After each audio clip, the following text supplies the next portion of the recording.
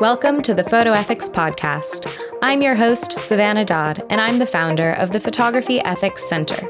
Each week, I'll be talking with an accomplished photographer about the ethics of their practice. Today, in episode number 7, we'll be talking with Jess Crombie about storytelling partnerships.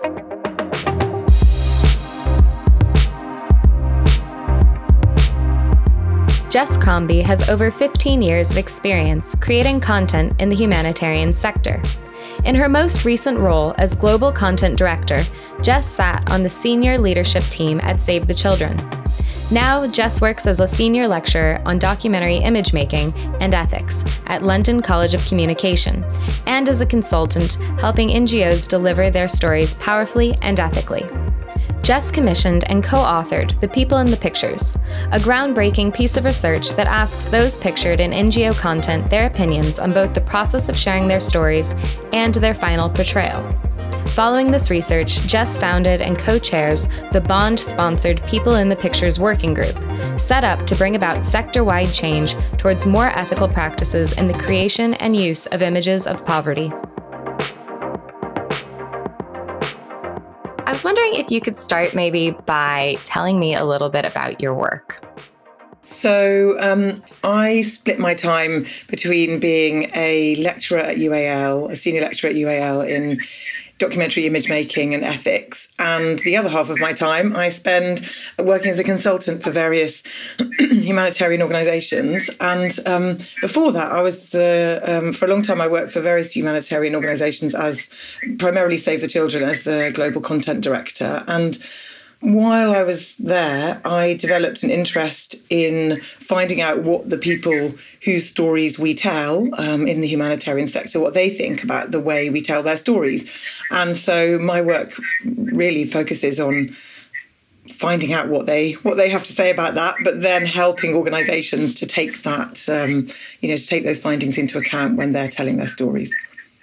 Absolutely. No, that's really brilliant work. And it's super interesting. I guess if you could share just a few of the key findings, what might those be, sort of the key themes that have come out in your research? Yeah.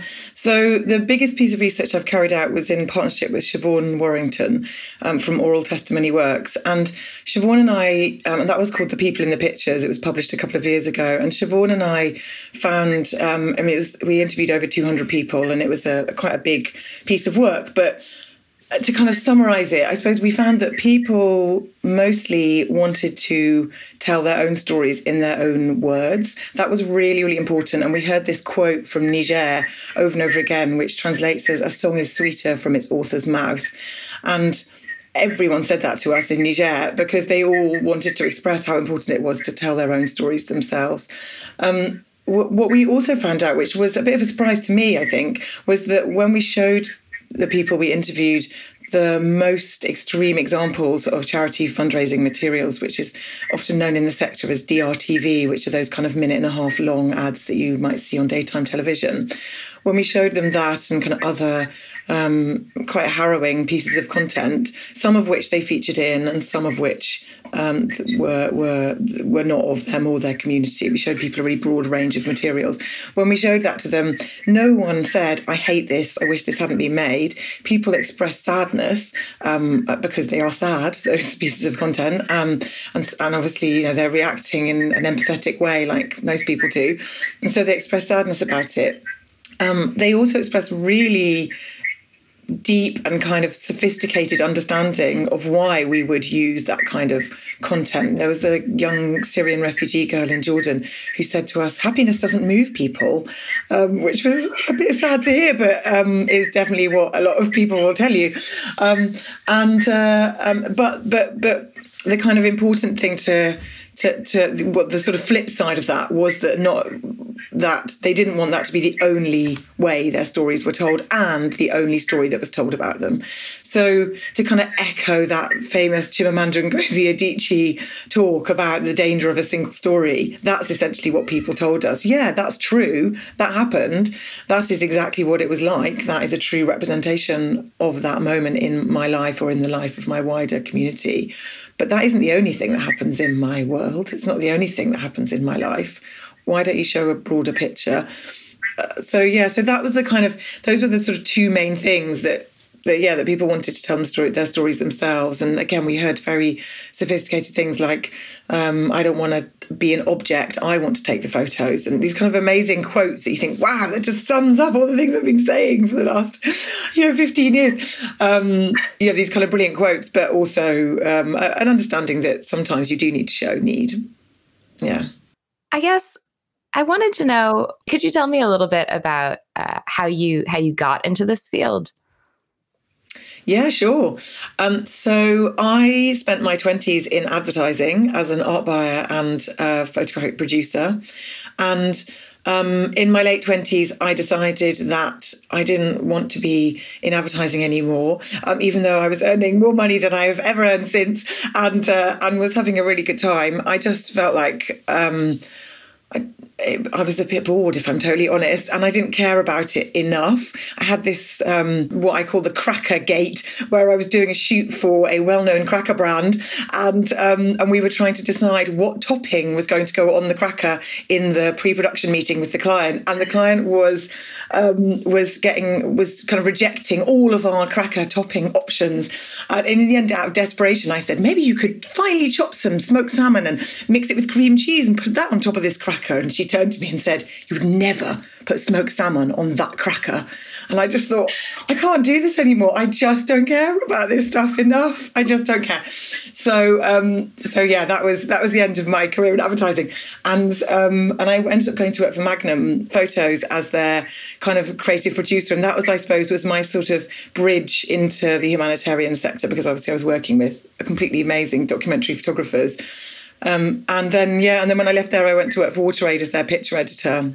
And I will admit that when I first joined the humanitarian sector, I did not join it because I really wanted to do something good for the world. There were much more selfish reasons behind it, which was that I just wanted to travel a lot. And I was a bit apprehensive. Having come from advertising, I was a bit like, oh, everyone's going to be brewing their own yogurt and, using hemp bags. And, oh, God, it's going to be awful. And how wrong was I? I mean, it was such a great bunch of people at WaterAid. It was such a brilliant place to work. So, yeah, and quite quickly, I found myself in situations in which I really quickly started becoming interested in the people whose stories. So I was traveling all over the world with photographers and filmmakers as a director. And really quickly, I realized how uncomfortable I felt with the power dynamics in those situations and how much more the people I was meeting had to say about their situations than they were being given the room to say.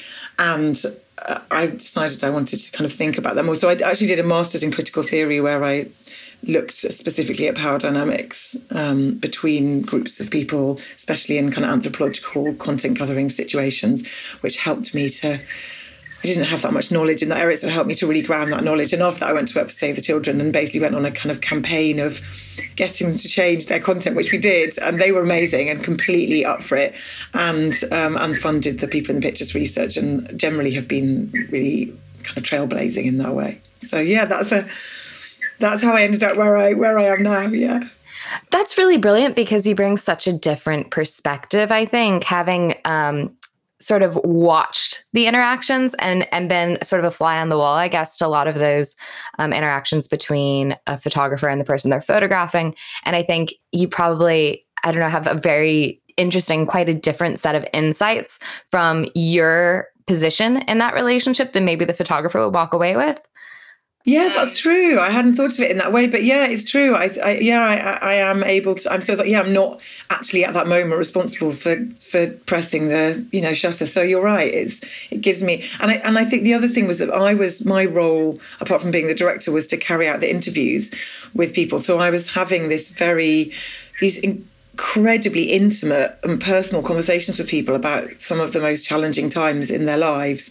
And as I was having them, I was thinking, am I allowing this person to tell this story in the way they want? Do they have enough time to tell this story in the way they want? I'm only here for half a day. That doesn't seem like enough time. And there were all these kind of practical problems that kept coming up that made me feel uncomfortable and want to change the process of the way those stories are typically gathered as well. Absolutely. And I guess, Did you have any sort of one example as you were conducting this work, or one situation that you were like, right, I know, I know that what's happening here doesn't sit well with me and isn't okay with me, and a moment that catalyzed this work for you? Yeah, there were two moments, one slightly more dramatic than the other. The first one was when I was at WaterAid, and there was a woman I met in Zambia who I got to spend a whole entire day with. And at the start of the day, I was there to make a film and take a photo story and gather case study kind of interviews about water shortages in that part of the world, and waterborne diseases and the death of children, and primarily children, but also adults, to waterborne diseases. And there was this woman who I met who I spent the whole day with. And right at the start of the day, she was telling me stories about, her children who had been ill from diarrhea, and herself who'd been ill, and kind of, stories you'd hear a lot in that line of work. And she was, and then the photographer was taking pictures of her, and then we sat down and we all ate something together, and I was, talking to her, asking her a few more questions. And after we had eaten and we were all kind of relaxing, I started telling her a lot more about how we use these types of images and how we use them in DRTV ads and how we make mail packs and put them through people's doors. And I sort of realised as I was doing it that I just didn't really do this very much. I thought I was running this really great informed consent process, but I hadn't really spent. I had shown examples, and but I hadn't spent an hour sitting there talking. And she was really interested in asking lots of questions. And this was a long time ago, so this was before smartphones, so I couldn't sort of get at the internet and show her things, But yeah, so that made me realise I hadn't been sharing what I needed to share. And then after that conversation, she told me a completely different story about how she had actually lost a child to a waterborne disease, which she hadn't told me in the morning. And when I said to her, why did you only share this story now? She said, is it because you feel more comfortable with me because we spent most of the day together? And she said, no, it's because I didn't realise what kind of stories you really needed. And I was like, oh, wow, that's really interesting that I felt like I was there in this kind of really, now I feel quite ashamed of myself, but quite sort of traditional anthropologist way, drawing out this truth from people who needed to share their truth and couldn't really understand what I was doing. I mean, how incredibly colonial. And now, and it was that moment that I realised that all I had to do was to just be really clear and explain what I was actually trying to do, and then people could make the informed choice about whether or not to share what stories they shared with me. So that was the first kind of moment that was this real like, oh God, that's. And that was halfway through my MA, actually, when I had that moment. And so I sort of did an abrupt swerve and spent the entire rest of the MA writing about that incident. Actually, I wrote my whole thesis on that incident. And then the second one was when I was working for Save the Children, and it was at the start of the Syrian conflict. And myself and my teams were on the borders of Syria, gathering stories from people who were literally coming over the border that day or in the preceding days. It was really early on in the conflict. And we met this bunch of teenage boys who had been separated from their parents and were travelling alone. And we were asking them what was going on and what they were experiencing. And in those kind of emergency situations, you are just genuinely going in quite a journalistic way and saying, what's happening? What have you experienced? And they were showing us the marks of torture on their bodies and ligature marks and cigarette burns, and telling us about the fact that they had been tortured by Bashar al-Assad's troops. And they showed us footage on their mobile phones of people being kicked to death on the ground and like awful things. And they said to us, can you download this footage and take it back to your office and distribute it? Because this footage this is what's happening in our country. And so we did download the footage and we took it back to the office, and we didn't use it straight away because we had to verify it. And we spoke to contacts at Reuters, actually, who helped us with the verification process. So we verified this footage, and it turned out that most of it wasn't actually taken by the boys themselves on their phones. They had filmed other videos that were existing on YouTube. Now, some of those videos were from Syria, but not all of them were. And my reaction wasn't kind of, oh, these kids are trying to dupe us. My reaction was, wow, like how they totally get that the ligature marks and cigarette burns on their body may not be enough to get their story out there. And so they are using all the ways that they understand and have at their disposal to get their story out there. God, that's so brilliant. How can we harness that in a way where we're not using footage of something else, but so we can work in a partnership with them and say, right, how do you think you can tell this story in the most powerful way? Because we want to tell the story as well. And so they were the two moments that I think really helped me understand what I was doing wrong and my really terrible kind of, colonial, lazy way of working that I hadn't thought about enough. And then secondly, how the people that we work with could absolutely be 100% partners. And then, so the entire of my career since then has been like, right, well, how do we actually practically enact that in a way which doesn't transgress power dynamics and is safeguarding, and considers safeguarding all those kind of issues.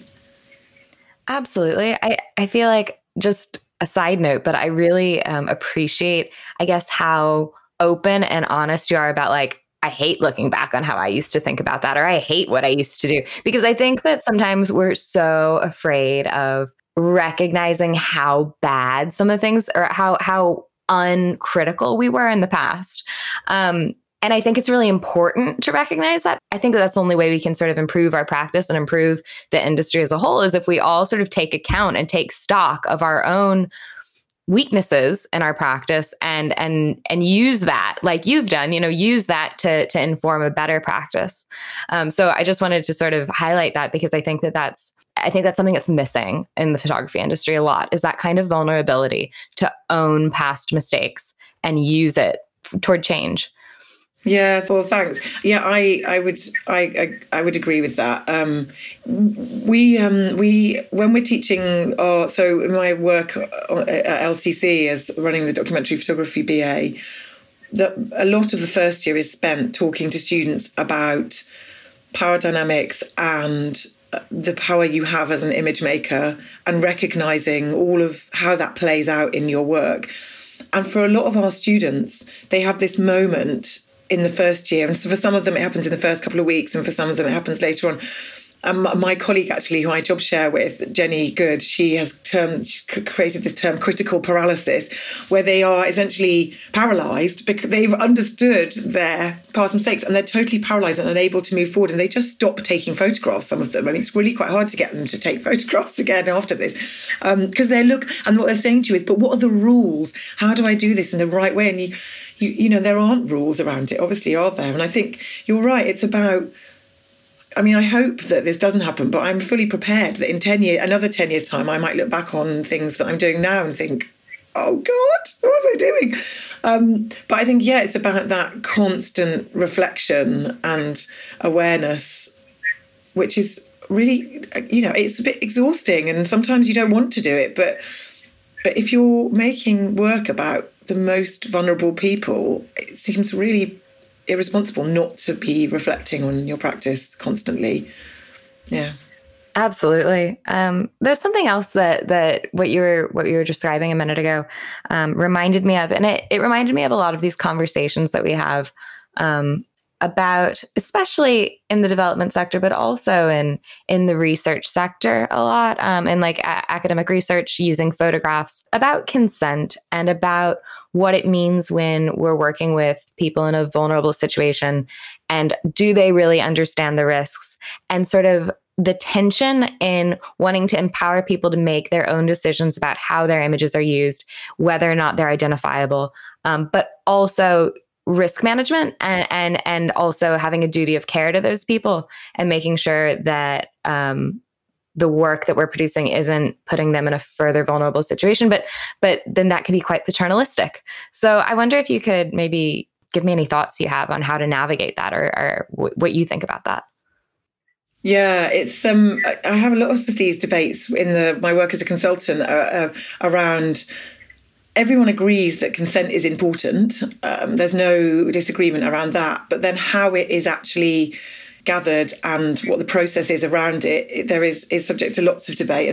And it's interesting, you know, you mentioned this kind of paternalistic. There's definitely where it plays out the most is in this school of thought where some people think that if a person is particularly vulnerable, that they should always be anonymized, for example, and their name should be changed. Whereas other people think that by doing that, you're stripping someone of their real identity and not allowing them to speak for themselves. So I've done lots of work in my career, for example, with teenage girls who have been subject to forced marriage or who basically have been victims of, they are survivors of sexual violence in some way.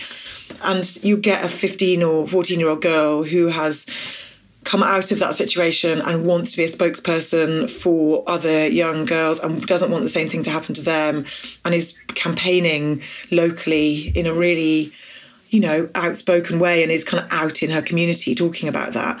But then, so you go and get her story, but then you might be putting that in some major broadsheet newspaper and all over the internet, and that platform is much, much broader. And the debate is, well, when that girl is 30 and she has children, does she want them to be able to Google her name and find out what happened to her? Maybe she doesn't want them to know the full detail of what happened to her. And the argument is, right, well, let's protect her by, even though she doesn't know what she doesn't know yet.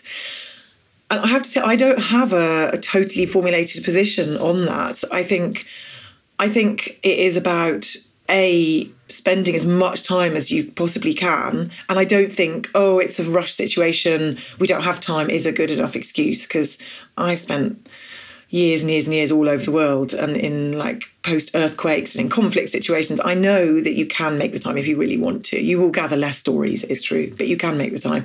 So the first thing is to make the time to make sure that the person you're talking to really understands what it is you're doing there and why you're doing it. And you'll have, when we did the people in the pictures, there were people who came back afterwards who said to us, I said you could use it online, but I didn't realise it would go on Al Jazeera, or I didn't realise it would be on Facebook in my country. And so, we hadn't really, in that case, explained to them that if it goes on Facebook, it's on Facebook everywhere. It's not localised. So, take the time to have that conversation properly, I think, is the best answer. And then if you're not sure, have a really open and honest conversation with that person about this debate. There's real fear to say to people who are vulnerable themselves.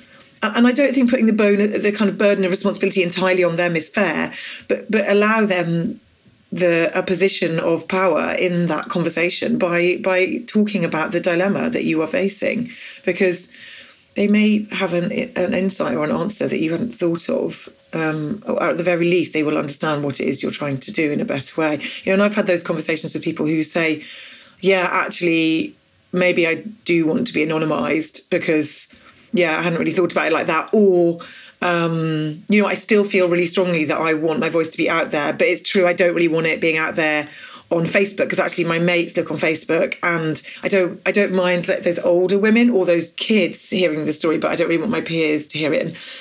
And sometimes they say, no, I really, really want this. I feel really passionate about this. Malala's my hero and I want to be like her. And and then it's a different conversation, a different decision-making process that you're having. But ultimately, it's about a conversation, a really, really in-depth, honest conversation, and about allowing yourself the time to have that conversation. That's what I think now. To ask me again in 10 years' time, but that's what I think now, yeah.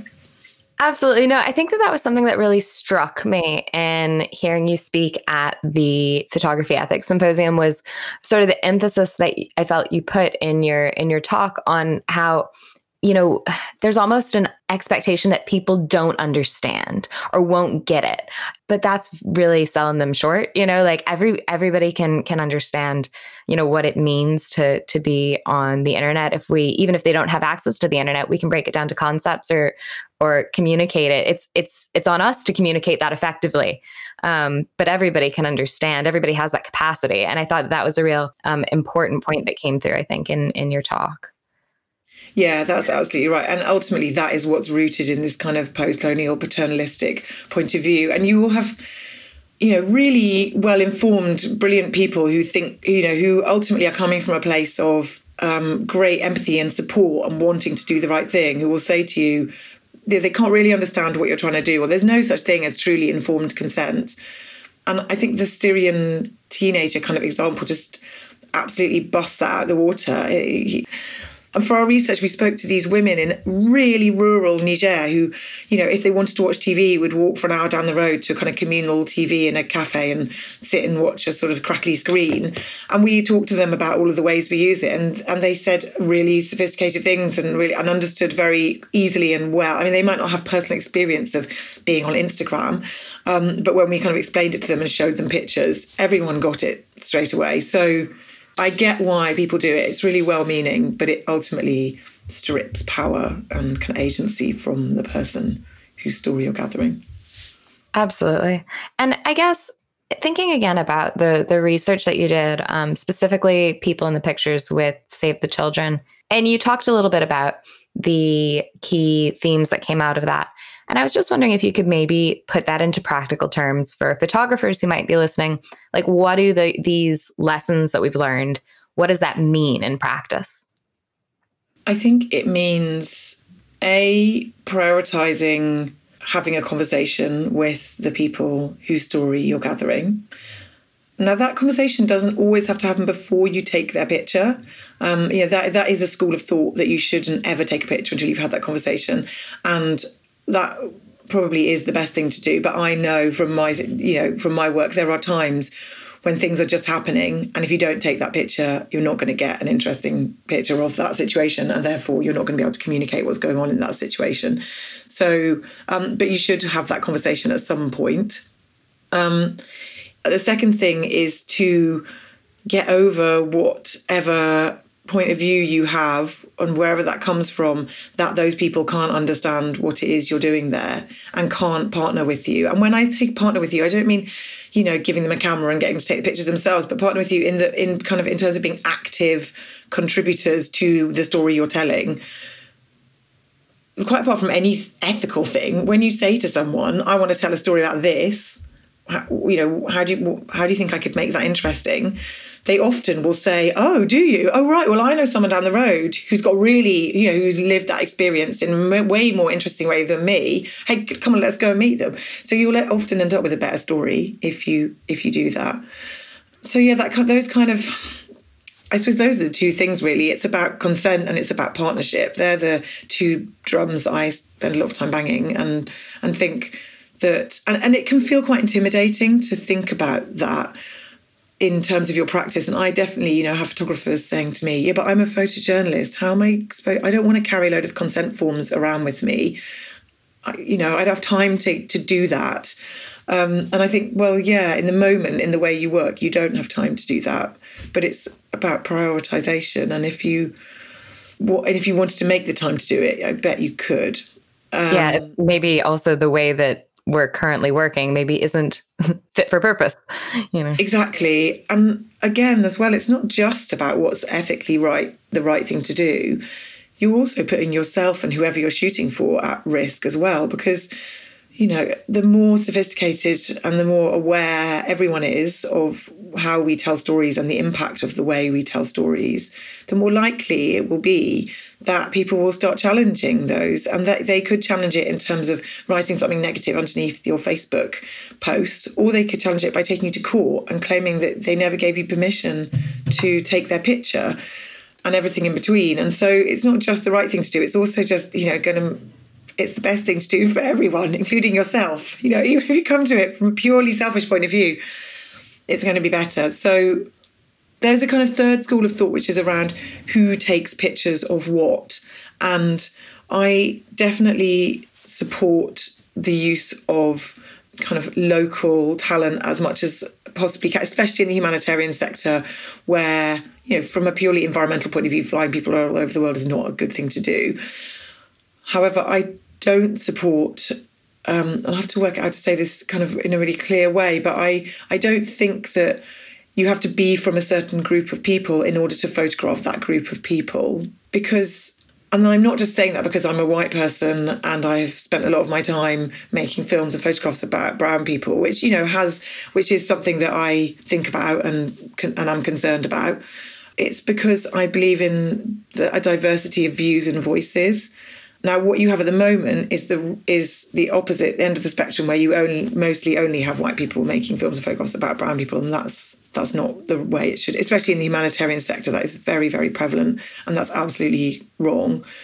But I don't think, so I think you need to kind of swing in the other direction. But I don't think only having, you don't have to be a Nigerian person to photograph a story in Nigeria. You can be a Kenyan person and photograph a story in Nigeria, or a Bangladeshi person who photographs a story in Bolivia. I think it's about those diverse views, because sometimes being an outsider, you come into that situation and you look at it differently from the way an insider. Now, those two views are both equally valid and important, but they both need to be in existence rather than just kind of one singular view. And I'm aware that that is not a position that everyone agrees with, but I think it's important to have diverse voices talking about these really important issues, which is not what we have right now, I will stress, and that is what we need to get to. So as a commissioner, which is a lot of what I do now, that's my focus is very much on saying, right, well, I'm not going to send people into situations who are from Europe or America for the time being. This is about, and actually I have to say, I've been doing that for a really long time, at Save the Children.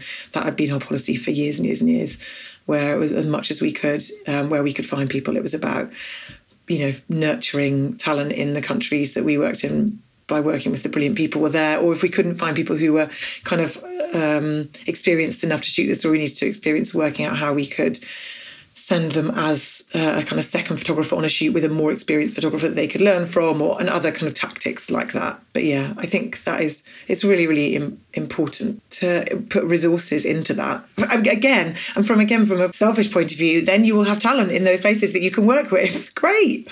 That's what everyone needs. Yeah. Absolutely. No, I think that's a really important point. And I guess as well, you said that you're sort of in the position that you're commissioning work a lot now and commissioning photographers.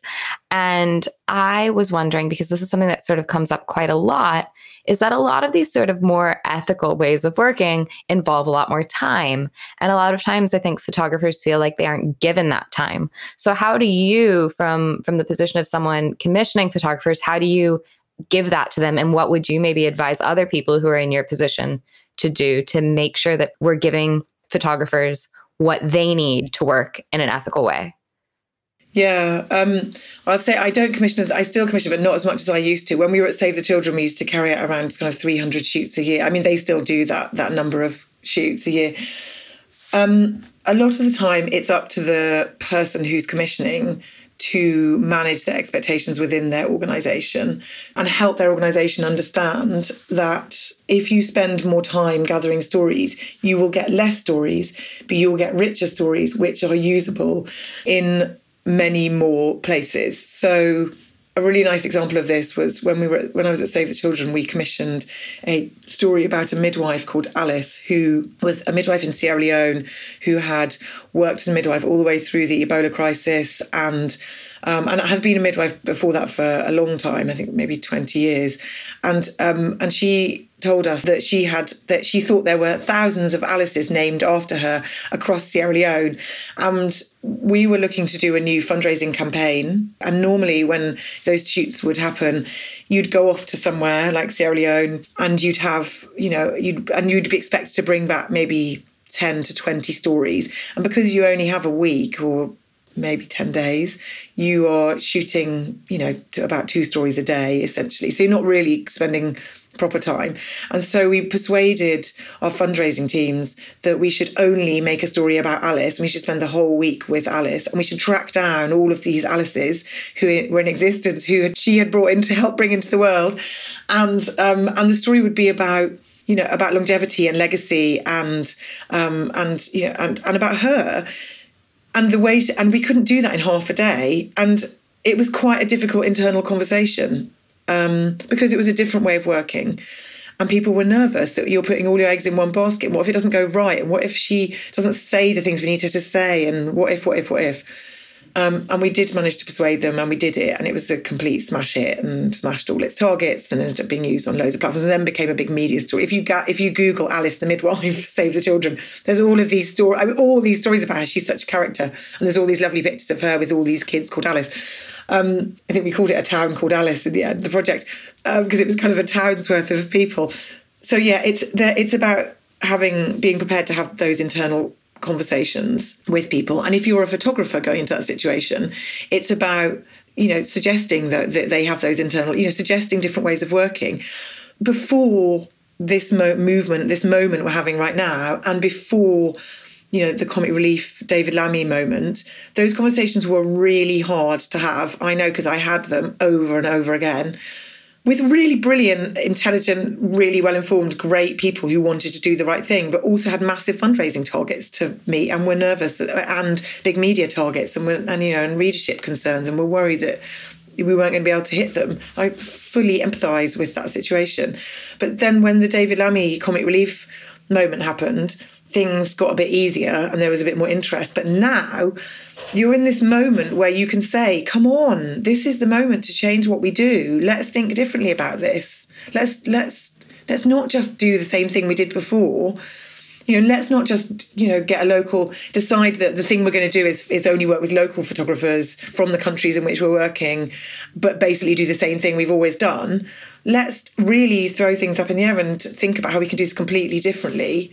And I just think this is this super exciting moment in time where things can really change. I mean, they are really changing. I'm doing work at the moment with a couple of organisations who are really big, major NGOs who are looking at their entire catalogue of communications and thinking, how do we do this in a different way completely, both from every stage of the process and in the portrayal. And maybe we just won't release those types of images anymore. Maybe we just won't do those things anymore, but we'll do something different. It's really exciting.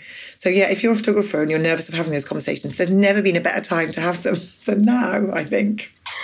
Absolutely. Something that really struck me in what you were saying was, what if she doesn't, about that Alice project, what if she doesn't say the things we need her to say? And I feel like that itself is so telling, isn't it? That, this idea that we need a certain thing from these people to match the expectations. And I do a lot of volunteer communications work with a very small NGO here in Northern Ireland. And that's something that we talk about a lot. To what extent is it our responsibility as well to change people's expectations and to change what people are looking for, be it in their news or in charity communications? And I think that that's an interesting conversation. And I think it has also something to do with responsible viewership and what are the responsibilities of viewing certain types of media. And I think it is very complicated, but I think it could be a really interesting conversation going forward. I think a lot of times for organisations, it is about changing their mindset from what works with our audiences and what allows us to get our audiences to do what we have always wanted them to do and what we want them to do. What's the ethical boundary we can bump up against to do that, versus actually this is an ethical decision about whether or not we're going to show those things, and we do have a responsibility as an organisation that does educate people about what's happening in other parts of the world. Whether or not that is our intention, that is what happens. And that's the kind of mindset shift that I'm seeing. I carried out, I can't say who I'm working for at the moment, but I carried out a series of interviews over the last few weeks with very senior staff from a very big humanitarian organisation. And one of them, a woman based in Niger, summed it up really brilliantly when she said, exactly that. This is not about what works and where the boundaries are. This is about what ethically are we prepared to do as an organisation, and maybe we will raise a bit less money by doing that. And this organisation is so big that they can be a bit brave in that way. But I think it is the big organisations that have got, they've got more backup funds and they have got more revenue streams. It's up to them to lead the way, because for the small organisations who are always right up to the wire with their finances, it's going to be much scarier for them to do that. But if they see the really big organisations leading the way and talking about this and doing things differently, and those organisations are open about what they're doing, which I'm encouraging, and which they are talking about being, that's how this shift happens. Because it's scary, ultimately if you don't raise the money, you can't deliver the programmes, you can't feed people and build homes and set up schools and put water projects in. You can't do all those things that you've promised the people, who need that stuff, and your donors and everyone else that you're going to do it. And that's a really scary place to be.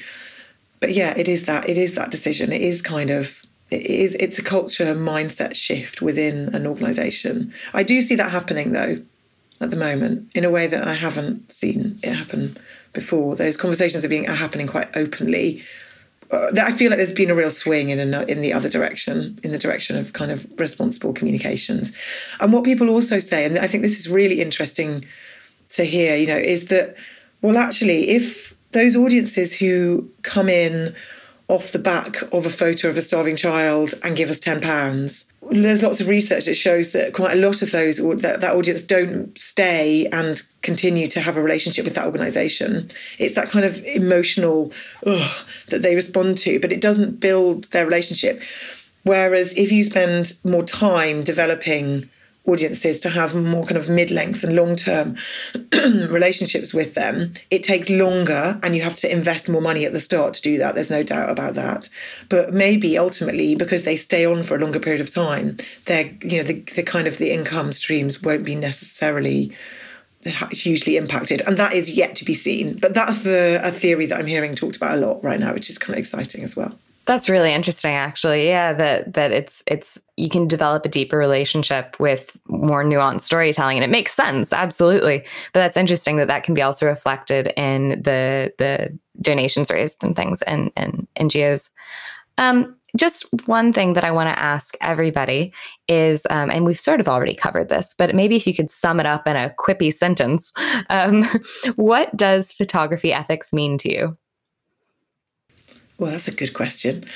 I think photography ethics for me is about considering not so much the act of taking the photograph as who you're photographing and what they think about the story that you're telling. That's the kind of angle that I think about and try and bring to this debate a lot. Absolutely. No, I think that's really useful. Very useful. Thank you very much. And is there anything else that I should have asked but didn't? I'll just say that I think photography and imagery, I've talked a lot about the opinions of the people whose stories we tell, but I've worked in photography for my whole career because I do think it's the best way to tell stories. And I do think it's important to tell stories from places where something bad is happening or something that I think people need to know about. I really believe that I don't believe that making rules where you say, let's just not show that, a picture of a child with severe acute malnutrition, for example. Let's never show a picture of a child like that ever again. I don't subscribe to that. I think you do need to tell people what is going on in parts of the world that they don't think about on a daily basis. But I think that we need to be much more considered about the way that we do it. So I suppose that would just be the last thing that I want to say, that, I love photography, but we don't always get it right.